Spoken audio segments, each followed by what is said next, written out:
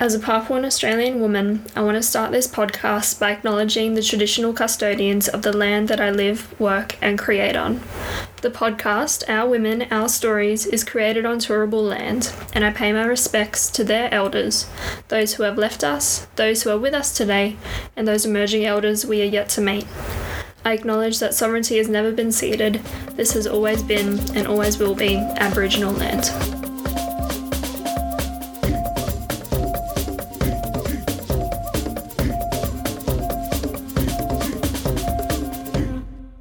Hello listeners, and welcome to episode 2 of the podcast Our Women, Our Stories. This podcast is a sub-phase of the Australian Council of the Arts funded project Our Knowledge, Our Practice, Our Stories. In today's episode, I share a conversation space with 3 Pacifica artists. For Pacifica people, arts and creativity is woven into every aspect of our ways of living and being. It is present in our dance, our weaving, our songs, our markings, and our storytelling. It is central to our lives. Speaking with these aunties was such an empowering conversation, and I can't wait to share it with you all. Based on previous feedback from you, it was recommended that the podcast episodes be broken up into smaller segments. So in this segment of the episode, we introduce the aunties involved in the conversation space. We then discuss how our cultural practice and arts are a package deal when working with us, and we also touch on the topic of art as a part of healing practices. So let's get right to it and introduce our first auntie, Julia Mangea Gray, a Papuan Australian woman from Mekio village. She wears many hats and hosts many different skills as a creative. Julia has lived in Australia for some time, but now calls Aotearoa home. Let's meet her now. Kia ora, luangwe. I'm Julia Mangea Gray. I am Papua New Guinean Australian and I live in Aotearoa, New Zealand. Who am I? What do? I do lots of things. I wear lots of hats, but mainly what it is, I suppose you could say I'm an artist and a storyteller, basically wanting to author our own stories and not have others author stories about us for their own benefit. Otherwise, you could just say I'm a dancer, visual artist, skin marker, I don't know, whatever fits the story, we can do.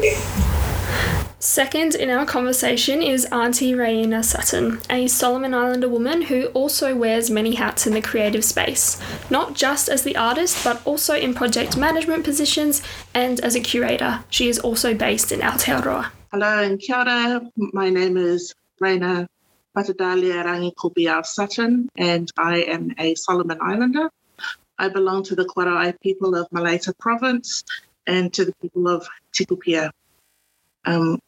I currently live on Ngāti Whātua land in Tamaki Makaurau, Te Ika Māui, Aotearoa, aka Auckland, New Zealand. And I currently work for Auckland Council as a regional creative programmer in the creative programming team under Arts, Culture and Heritage Unit. And I am a multidisciplinary artist and curator. And the last wonderful woman in our conversation is Auntie Marianne Taliapau, a Samoan creative and the founder of the 1 Million Stars Project. Marianne is currently living in Australia. Let's hear from her now. Sure. Talofa lava. My name's Marianne Taliapau Yetika Paulson. I am Samoan and I currently live on beautiful Quandamuka country here in Australia. I'm a weaver. I like to call myself a star weaver, and everything about weaving I love. The materials, where they come from, the people that come together to do the weaving, and the process of weaving things together. I think that really is my vibe. Yeah, I know all these beautiful women that are on the screen today, and it's through the arts and through my weaving. So yeah. I don't know what that end was, but anyway, just edit that out. These are our awesome aunties on this month's episode series. We had many laughs during recording and we hope you also laughed too. One thing I learned very quickly is not only how amazing they are in the projects that they design and then produce, but also how humble these women are. We hope you like this episode. Here is Our Women, Our Stories, episode 2 with aunties Julia, Raina and Marianne.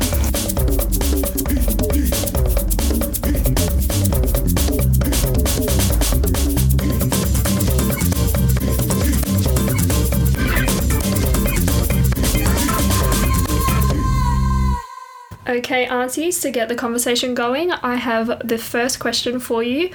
What value does arts have for the wider community? I reckon Marianne should answer this one first. Okay. Yeah. Okay. Yeah. So what value does arts and culture have to community? So I think for me as a practicing weaver, I think it's vital to, just our well-being and our ability to connect with the communities that are important to us and that nurture us. I feel like it's a part of our identity, and it helps us to create place and meaning in the relationships that are important to us.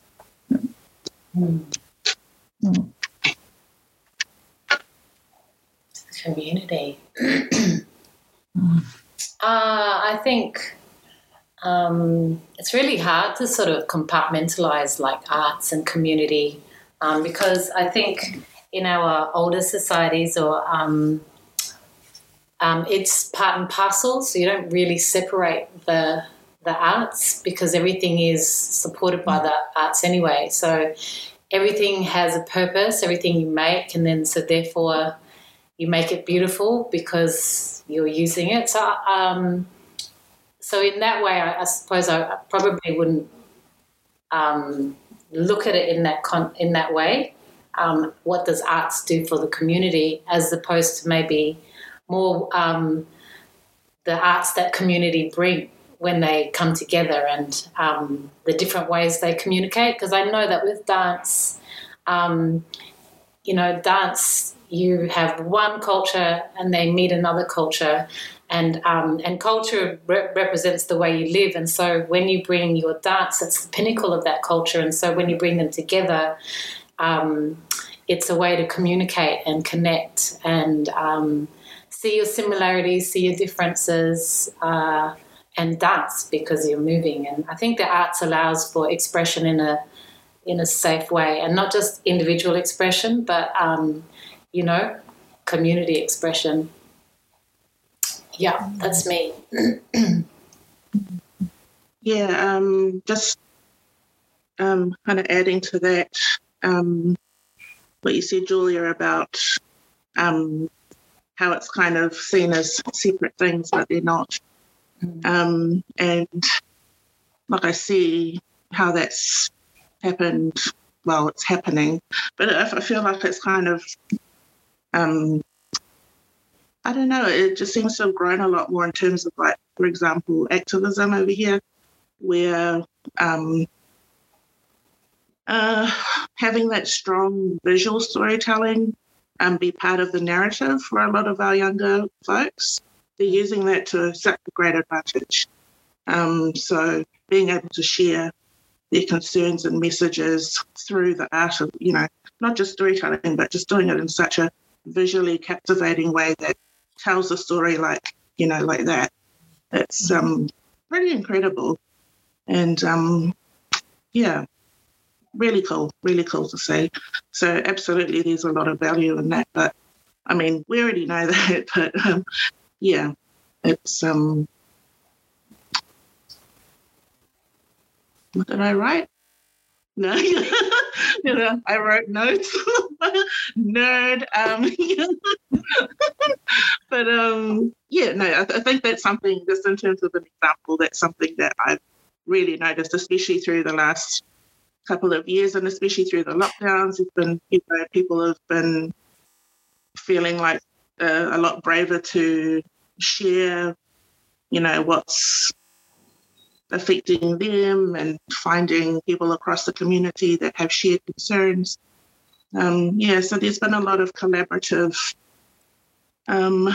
things coming together and being put out into our creative communities. It's quite cool to see, actually. I see quite often in all of your work that arts is very much a healing process as well. Is there a particular example that you can think of where art has been healing for either yourself or the people that you work with or the communities that you're part of?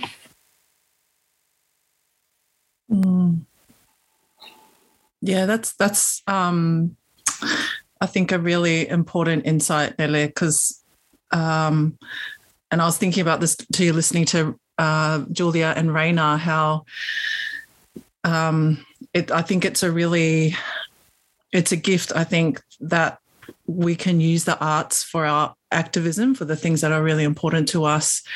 But at the same time, it's also a way for us to find healing. And I know for me and for my weaving work, and in particular the 1 Billion Stars project, it's all about healing. I mean, the high goal is to end all forms of violence, especially violence against women. But there's also a really, I think, beautiful and natural movement of wanting to find healing and finding that healing through the weaving and through conversations with other people, with longtime friends that have friendships that have been made over the course of this movement, this project. So yeah, I think healing is definitely something that I know for me as the founder of this project, that was an intention. So it's really beautiful to see that that's something that people are coming to as well, all by themselves. Yeah. Yeah, and I was able to be part of that. Thank you, Marianne, and have experienced what Marianne just described in person for myself. And that was, it can get really intense, but it's also such a beautiful thing to experience as well. People being able to share or feel safe enough to share, in a matter of minutes of meeting them. And that's pretty amazing. Yeah. Yeah, healing. When we started with this work, or any of the work, was never really about healing. Wasn't an intention, but it's definitely a major part of the work. So with skin marking, it's a one-on-one thing where you're dealing with women that through colonisation just don't appreciate themselves, don't like themselves because we're at the bottom. And so part of that work is to actually teach them to love themselves and to wear the marks. So, yeah, it is about healing. What else can I say, though? But then also I think with the dance work that I do as well, that's the same thing. It's about teaching you to be in your body and listening to what your body's telling you as being the thing that you trust first over, outside sort of perspectives that are put onto you. So it is basically, I think, the work that I do today, and it wasn't that I set out to do it, but it is about teaching our women and our men, just our people, to love themselves again, because I think with colonisation we lost so much. And when you speak to our old women that are, wearing their marks but have shame, there's a certain amount of shame. And then when you realise that, when they see that you want to wear the marks, that you're wearing them, it heals. It does heal that kind of, the joy that they feel when they see the next generation, their bulbuls wearing the marks, is like, it's so full on. I mean, I'm pretty certain you all know what that is on some level. But, healing. but definitely it was never about being a healer. It was always about telling our stories. But I just never realised that would come full circle, and actually to tell our stories we needed to heal. So,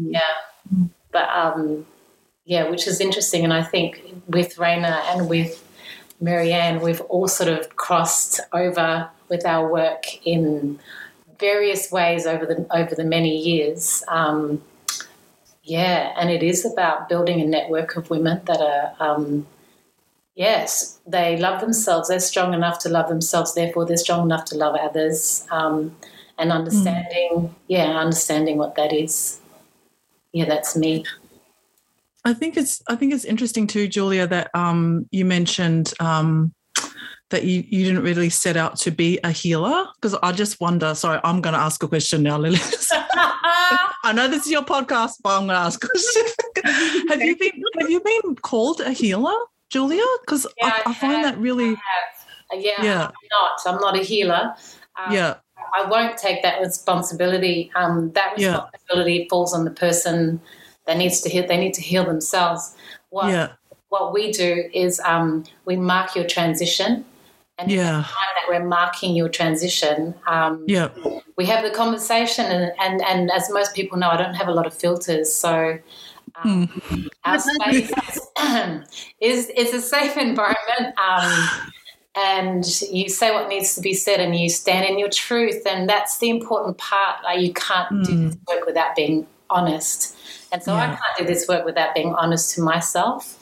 So the people that come in, and when we're all honest together, and there's so much power in that. But I'm definitely not a healer in the sense of, people go, wow, you're a healer. And it's like, I'm not going to take that ego trip, actually. That's you have to heal yourself. We can only guide you and tell you how we think and what we feel about your current situation. But in no way can I be that person that heals you. That's your responsibility as an individual. What do you think?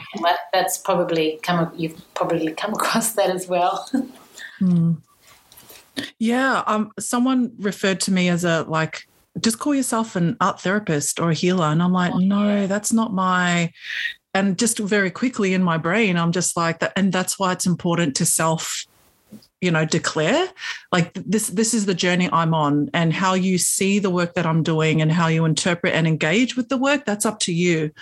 And so as long as we can acknowledge that I'm coming into this space, this is who I am, you're coming into the space, that's how you are. And, I just have to trust your word. It's all about, like you're saying, Julia, it's all of our responsibilities to just speak our truth confidently and just go, this is where I'm at, and like, I remember being called a master weaver really early, and I'm like, I'm not comfortable with that. Not because I doubt my skill, but it's such a, for me and the peoples that I belong to, like, that's no kind of title that you just kind of give, like, it's been really interesting, a really interesting journey, like going through all the weaving and all the projects and stuff, and saying this is who I am. This is the skill that I know I can bring to the table. And these are the things that I'm still working on, But for us, I think in particular, like just looking at both you, Raina, and Julia, like I look at both of you and I'm like, you are both, I hold you both in such high esteem because of the work that you have put out into your communities and your families, not because of the titles you give yourself or you put on your websites or your biographies. It's because I can see the work that you're doing, right? And that's, for me, that's really powerful. For me, you're a leader in the space. But that, again, that's how I define you. Yeah. I went off on a tangent. Sorry, Lily. Yeah. Yeah, great tangents. More, yeah. Yeah, tangents are welcomed in this space. Yeah, I think half the time I'm so determined to prove a point. So like you go hard and you make that point. You want people to understand, and you find as many different ways to get that point across. And if that means being a dancer in one one position being a writer and another being I don't know, whatever it is, you get that point across. And I think living in Australia really set that up for me. Living in Aotearoa is very different. I mean, I know that both countries are, where Indigenous people are fighting for, they're still fighting, but the fight is a little bit different. And I think in Australia you have to be incredibly hard, aggressive, and relentless in your drive and in your passion. You stick to it. In New Zealand, when I moved here, I couldn't believe that there was funding for Pacific arts. Like, I still can't believe that. It still blows my mind. And and I know it's relative, but I sometimes I feel like it's a little bit of a holiday compared to having to define who, what, where in Australia, because you're constantly having to justify who you are. Whereas in Aotearoa, you don't. And you don't have to justify who you are. They say, oh, Julia, Papua New Guinea, la, la, la, and that's it. I don't have to prove, do I speak the language? Do I do this? Am I enough? I don't have to do that here, which is different. But, yeah, anyway, I went off on a tangent. God. It's really cool to know. I didn't know that. Yeah, it's really cool to know. Like, I mean, I hear the other side where it's like, oh my gosh, it's really hard to get funding because, you have to fight with every other creative in New Zealand for, and now they've made it harder. Now you have to get your funding application in. You have to be the first 200 people to get your funding application in, and then it's, then the shut off. And if you've got like 99% shit ideas or projects coming through, how do they kind of mitigate that? I mean, again, it's about gift of the gab as well. If you can write an amazing funding application, chances are you'll probably get funding. But if you don't know how to make that application work, I've heard things, and it's like, what's the point of applying for something if you can't actually see it through? It's unfair on different levels. So it's actually quite refreshing to hear you say that, Julia, about just how it is a privilege to even have that funding in the first place. For Pacific people. Still blows my mind. Yeah, it's nice to just, have that as a reminder, like, hey, I mean, a lot of artists that I know just do things grassroots. They just fund it themselves because it's just so much easier. Sure, it might be a bit harder, but also there's less pressure in terms of, now you have to write a big-ass report. Gosh, the perspective. Yeah. But yeah, there's different struggles on different sides of it, but that was such a nice reminder that actually you even have that option. Yeah, you really do have to be able to write, and you probably need to now have your project all sorted before you even apply, like months before. Yeah. Interesting. Yeah. I just don't work that way. No. Yeah, probably right off. Sorry, that was my bad. That is one thing that I am interested to look into, because part of the project is understanding, what are the gaps for community, and we know that in the arts sector, one of the gaps is funding, and actually having someone who is willing to do that funding when you have this amazing project. And I suppose, Auntie Julia, you've got kind of two perspectives of working both in New Zealand and in Australia, and then Auntie Raina, it's in New Zealand, and Auntie Marianne, it's in Australia. So what is the difference, and why do you think Aotearoa is more open to supporting the arts? A lot of Pacific Polynesian population here compared to Aussie. And then I think also just Australia is, well, I don't want to Australia bash, but when it doesn't fully recognise its own Indigenous population, it's not going to give a rat's ass about Pacific populations. And, I see things pretty simple, like black and white, I suppose. But, that's kind of what it is for me. And Australia, I love Australia. Okay, I really love Australia. Darwin is the best place in Australia, I'm just saying. The rest of Australia is kind of okay, but Darwin is cool. Yeah. Right there. Bias. I think maybe that's what it is. The biggest difference about living in Aotearoa is there's not a lot of Papua New Guineans here. There's a lot of Fijians. There's Fijians and Solomon Islanders have more of a presence. But Papua New Guinea, like just the biggest freaking island in the Pacific, is like the most popular. There's hardly any of us here. So it's kind of different. The environment. I think, I don't know, living in Aussie, I funding? What funding? What was funding?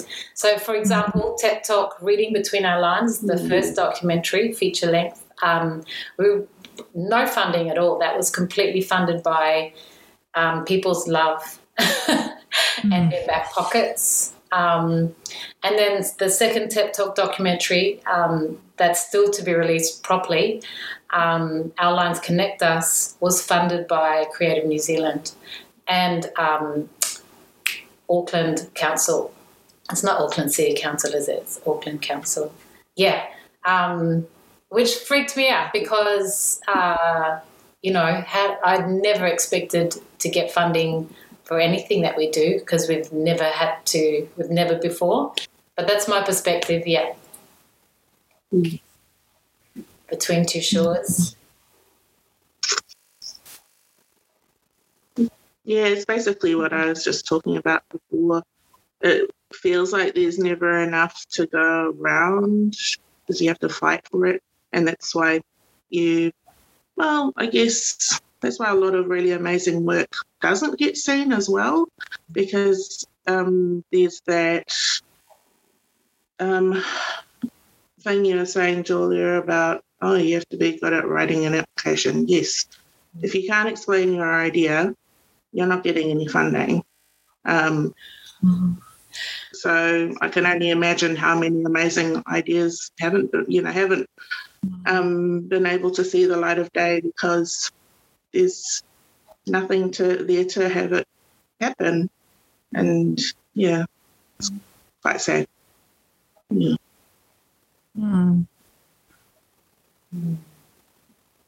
Yeah, look, I think like just in general, the arts landscape here in Australia is challenging. It's not, I haven't dug into any statistics or compared it to other countries, but you can just, I think, tell by the output of art here in Australia just how much it is valued by government. But then again, it's different by state and even locally. I'm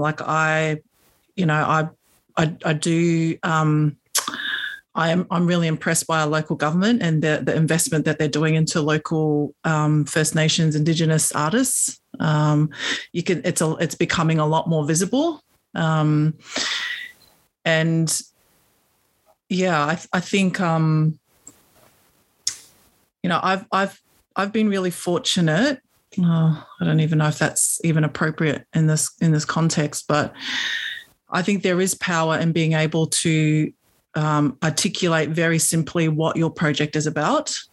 And I speak from experience because even though the 1 Billion Stars project is about star weaving, I still to this day find it really challenging to explain what it's about because it's such a big vision. But if you're able to, I think it's a really good skill to have to be able to say, this is what it is, like people might call it an elevator pitch or, like in 7 words, describe what your project's about. I think in general in life, it's a good skill to have to be able to break down what it is that you're doing, what it is that you're passionate about. Because really, I think a lot of the ideas are really simple. They're really simple ideas.